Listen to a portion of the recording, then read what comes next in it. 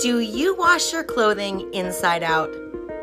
Hello, beloved. If you want to reduce stress and increase energy through intentional living, I'm Stephanie Bandozik, a Reiki healer and positive energy coach, and I'm here to help. Taking the time to turn your clothes inside out before you wash them will save you a lot in the long run if you're someone like me who does not like to spend time, money, and energy shopping for clothes. When you turn your clothing inside out, you're going to save the part that gets seen from agitation, so the fabric is going to last a lot longer.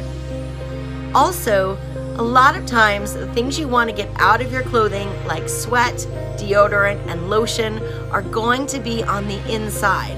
So when you turn your clothing inside out, you're letting the soap and water and agitation get to the part you're most wanting to clean.